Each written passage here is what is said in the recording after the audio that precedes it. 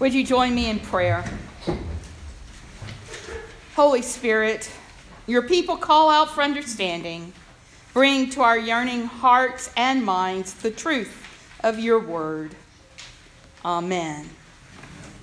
So we've come to a turning point in the Gospel of Mark and our journey through the Gospel. Up to now, the pace has been like someone on steroids. But Mark slows it down now. This is the midpoint in the Gospel, and that means it's time for your midterm exam. After this, everything points to Jerusalem and the cross that waits for Jesus there. Jesus knows he risked his life by going to Jerusalem, and he tries to get the disciples to understand what his messiahship is really about. He also makes explicit the risk they take when they follow him. And it's a risk that we still take when we become his followers. So the question for all of us is, will we take the risk and let the Christ light shine in our lives, knowing what the cost might be?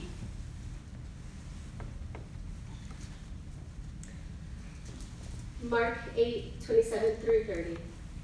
Jesus went on with his disciples to the villages of Caesarea Philippi, and on the way he asked his disciples, "Who do people say that I am?" And they answered him, "John the Baptist, and others Elijah, and still others one of the prophets." He asked them, "But who do you say that I am?" Peter answered him, "You are the Messiah." And he sternly ordered them not to tell anyone about him. So just like a love-struck man planning the perfect proposal to his beloved, Jesus has very carefully planned for the disciples' midterm, including where they are taking the test. Jesus and the disciples have arrived at the area of Caesarea Philippi, which is mostly Gentile territory, and the place is named for two kings. First, Caesar, and then Herod Philip.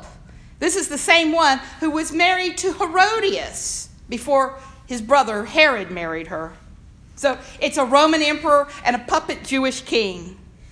Quite a contrast to Jesus.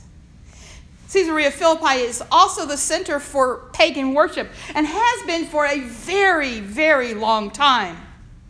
I went there as part of one of my Holy Land tours, and when I visited it, archaeologists had only recently discovered the ruins of a city that dated back all the way to the time of Abraham and Sarah. In fact, I could imagine Abraham and Sarah walking through the gate that they were excavating. And it has always been a holy place. Take a look at this first picture. I took this picture there, and you see all the niches in the cliffside? That's where the god Pan would have been, idols of the god Pan. And this is the place, not that one, that one, where according to popular belief, it is the entrance to Hades, to the underworld of the dead. This is where Jesus chose to give his midterm exam, a place named for two earthly kings and known for its connection to pagan worship. And as I meditated on this, two thoughts occurred to me. First, it's a safe place, not likely to find a bunch of Pharisees hanging around in Caesarea Philippi eavesdropping on their conversation. And that becomes important when you remember Peter's response. Jesus is giving them space to answer from their hearts, not worrying about the fear they might encounter. But second, it's also a dangerous place. They are in the presence of the powers that will ultimately threaten and kill Jesus, and then persecute the church after his resurrection. Well, Jesus starts with a softball question. Who do people think that I am? What's the scuttlebutt? Every baseball off-season, I listen to what is called the hot stove news. Speculations about which team is going to sign the big free agents out there, what trades are likely to happen at the winter meetings of the general managers. Now, most of the time, they're wrong. Well, the disciples report that some people are saying that Jesus is John the Baptist, risen from the dead, or maybe he's Elijah, whose appearance is supposed to signal the imminent appearance of the Messiah. And then Jesus asked them the real question of the exam. Who do you say that I am? That's the crux of the matter, isn't it? The Greek word for here used for you is plural. He's not asking Peter, he's asking all of the disciples. Who do you say that I am? And when Peter replies, you understand that he's speaking for everyone, not just for himself. You are the Messiah, the Christ, the Anointed One. This is an important moment. Mark wants you to know it's an important moment. He has not used the word Messiah or Christ since the first verse of the first chapter of his gospel, the good news of Jesus Christ, the Son of God. Always he's been teacher or rabbi, but never Christ. It's hard to overestimate Peter's use of this word. It establishes Jesus' identity for the disciples and for us. Until now, people have seen the amazing works he performed, the healings, calming the seas, walking on water, feeding 5,000 people with 2 loaves and 5 fish. And they've marveled at his authority and his teaching. They have asked, who can this be? And now, Peter and the disciples name him. They name him Messiah, with all that means for the Jewish people. And I imagine that the human part of Jesus is relieved. Yes, he says, yes, they understood, they got it. And I also imagine that the divine part of him is going, not so fast. Unlike Matthew or Luke, Mark doesn't record any response from Jesus to Peter's declaration except to warn all of the disciples sternly not to tell anyone what they've said. And that makes sense. That would definitely be an existential threat to the powers that be. They would move against Jesus and his disciples before his hour had come. You know, others had claimed in these guys' lifetimes to be the Messiah, and all of them had met a very sad end. Now, you know how some exams come with a bonus question? Well, Jesus includes a bonus question on this midterm, but this time Peter doesn't ace it. Mark 8, 31 through 33.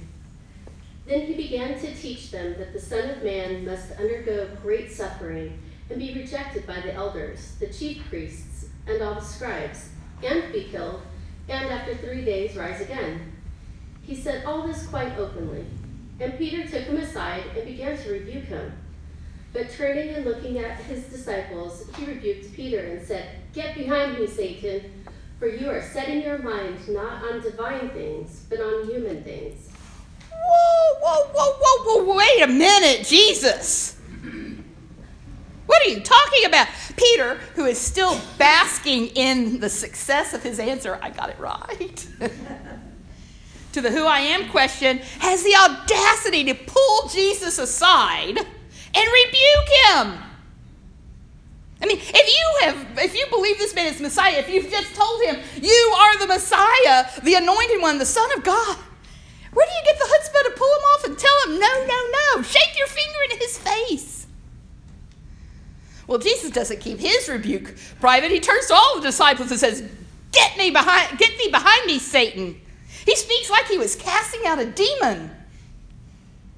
And then he says something very important, something we should keep in mind as Jesus heads to Jerusalem. Peter has his mind on human things, not on divine. You know, there are definite Jewish expectations about who a Messiah will be and what a Messiah will accomplish. He will be from the line of David, and he will restore the Davidic kingdom. This understanding of the Messiah is all about human things. No more Rome, no more occupiers at all. We will be independent. We will have the land that God promised Abraham. The Messiah will restore the glory of the kingdom of David. But Jesus has a very different definition of who the Messiah is and what the Messiah will do. The Messiah is the Son of God, and he will bring the kingdom of God to earth. He will restore not the glory of Israel, but the image of God in each of us that was lost through human sin. Our vision talks about building relationships, because that is what Jesus, the Christ, does. He restores our relationship with the God who created us and loves us more than we can imagine. Mark 8:34 through 91. He called the crowd with his disciples and said to them, "If any want to become my followers, let them deny themselves and take up their cross and follow me. For those who want to save their life will lose it, and those who will lose their life for my sake and for the sake of the gospel will save it. For what will it profit them to gain the whole world and forfeit their life? Indeed, what can they give in return for their life? Those who are ashamed of me and of my words in this adulterous and sinful generation, of them the Son of Man will also be ashamed when he comes in the glory of his Father with the holy angels." And he said to them, "Truly I tell you, there are some standing here who will not taste death until they see that the kingdom of God has come with power." This is such an important point for Jesus that he calls the crowds to hear it too. If anyone, and that includes you and me, want to be a follower of Jesus, they have to deny themselves, take up a cross, and follow. Now, the cross has lost its horror for you and me. It's become a symbol of hope and life, not pain and death. But that is not true for the crowd around Jesus. They could only see the original purpose of the cross, and they saw it in action, possibly every day. They saw the dying hanging from these instruments of death. They heard their moans and cries. They may even have recognized neighbors or family members who were being killed. There was no glory in the cross. You know, I've had preachers remind me that the cross was an instrument of torture and death, and I could process it intellectually. But the horror of what Jesus is really saying didn't come home to me until recently, when I read about how long it took the church to embrace the symbol of the cross. You know, we like to think that Paul, when he's establishing the churches in Ephesus and Corinth, is meeting around and handing out little crosses on necklaces to people. And when they have their meeting in the house church, they pull out a cross and set it on the table before they have dinner. But they didn't. The church did not begin to feature the cross, to embrace it, until after the Roman Empire fell, 400 or 500 years after Jesus. In other words, not until after the cross became an actual present means of execution. As long as there were people around who had experienced the reality of seeing people die on the cross, they shunned its imagery. It was too horrible for them. Yes, Paul preached it. He wrote about the cross, but no one wanted to see it, to glorify it. To the people listening to Jesus, his words must have been virtually incomprehensible. They didn't know about the empty tomb yet. They just saw the cross as a horrible way to die. Mark 9:2 through 8. 6 days later, Jesus took with him Peter and James and John and led them up a high mountain apart by themselves. And he was transfigured before them, and his clothes became dazzling white, such as no one on earth could bleach them. And there appeared to them Elijah with Moses, who were talking with Jesus. And Peter said to Jesus, "Rabbi, it is good for us to be here. Let us make 3 dwellings, one for you, one for Moses, and one for Elijah." He did not know what to say, for they were terrified. Then a cloud overshadowed them, and from the cloud there came a voice, "This is my son, the beloved. Listen to him." Suddenly, when they looked around, They saw no one with them anymore, but only Jesus. 6 days have passed since Peter's declaration and Jesus' difficult teaching about what it means to be a Messiah. Now it's the time for the next step in the disciples' education about who the Messiah is. So up the mountain, these three go with Jesus. Like I talked about with the kids, anytime someone goes up a mountain in the Bible, you expect something, right? And this time is no different, and they're not disappointed. Suddenly, Jesus is transfigured before them. And this is a passage we'd visit every year on the last Sunday before the start of Lent. The story feels as familiar as the Christmas or Easter stories. Well, God has a sense of humor, right? I learned several things about this familiar passage, and I bet they'll be news to you too. You know, I've always heard that the significance of the presence of Moses and Elijah is that they represent the law and the prophets. But they're also important in Jewish theology for another reason. It is the Jewish equivalent of the second coming of Christ. Their presence proclaims the inbreaking of God into the present age. It tells the disciples that the kingdom of God is there on that mountain right then with them. Well, of course Peter is overwhelmed, terrified, and of course he wants to stay. And then Jesus' clothing is transformed, becoming whiter than is possible on earth. And yes, it's a symbol of that dazzling light of God shining through, of Jesus' purity. But this is also how John describes the robes of the martyrs in Revelation. Revelation 7:9.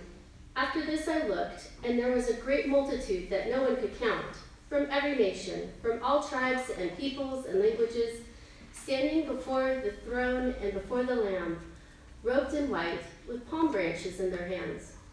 Mark is foreshadowing the sacrifice that Jesus will make, the witness he will give with his body and blood, and the triumph that will come in his resurrection.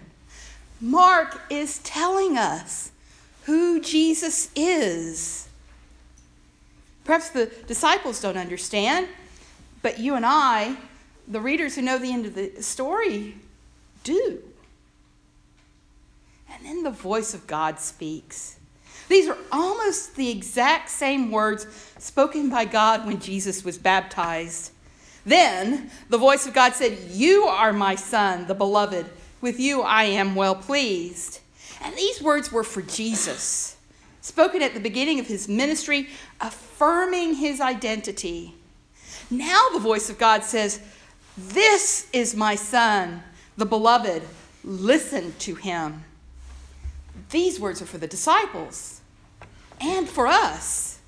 Just as Mark announces at the beginning of the gospel, Jesus is the Messiah, the Son of God. And what are we supposed to do with that information? Listen to him. Even when he is talking about being betrayed and crucified, even when he says that to save our lives we have to lose them, even when he says take up a cross and follow him. And just as suddenly as it began, it ends. Moses and Elijah are gone. Only Jesus and the three disciples remain. Which, when you think about it, is all we need. Jesus asks us the same question today. Who do you say that I am? This is the most important question any of us can answer, right? The United Methodist Church has some important decisions facing it in the coming months, and there's a lot of anxiety about it. In January, a group of leaders released the results of months of intense mediation among the various interests, and there was a strong reaction from a lot of people. But I personally felt a real sense of relief for one reason. My friend Cynthia Harvey. She is currently the bishop of the Louisiana Conference and president-elect of the Council of Bishops. And she was a part of the group that negotiated this settlement called the Protocol. I went to seminary with her. She was the associate pastor at my sister's church. She lived a block from Lisa and Rob, and her daughter babysat the twins. In other words, I know Cynthia. It's not about what she's done as a pastor or when she was head of UMCOR or what she's done as a bishop. I know Cynthia. In 2011, after the wildfire in my community in Texas, I had tried to get help from UMCOR during that wildfire, but I couldn't get to the right people. And I saw Cynthia at annual conference after that the next year, and at that time, she was head of UMCOR. And I let her have it with both barrels. How disappointed I was, how little help they had been. She let me finish, and then she took my hand and told me, next time call me. I will make sure you have the help you need. And I believed her because I knew Cynthia. So when she is involved in developing this plan and advocates for it, I'm ready to follow because I know who Cynthia is. Well, what about Jesus? Do you know Jesus? Are you ready to put your faith in him because you know him? I'll tell you, honestly, and he says it, he's going to lead you into some rough places. He doesn't hide that. Mark and the other gospel writers want us to know Jesus, not the rabbi, not the miracle worker, but Jesus, the Christ, the Son of God, the one who brings life and joy and peace, the one who turns the world on its head by saying that the only way to save your life is to lose it. E. Stanley Jones tells of a missionary who got lost in an African jungle, nothing around him but bushes and a few cleared meadows. He did eventually stumble upon a dwelling, and he asked the person living there if he could get him out. "I can," the man said. "All right," said the missionary, "show me the way." And the man said, "Walk." So they walked and hacked their way through the jungle for more than an hour. And the missionary got worried. "Are you quite sure this is the way?" he asked. "Where is the path?" And the man said, "Bwana, in this place there is no path. I am the path." Can you trust in Jesus to show you the way when there is no path? When he is the path? And if you do, hear again the voice of God. "This is my Son, the beloved. Listen to him." As my devotions this week remind us, but the point is not to believe certain things about Jesus. It's to listen to him. What is your answer to the question Jesus asked? Who do you say that he is?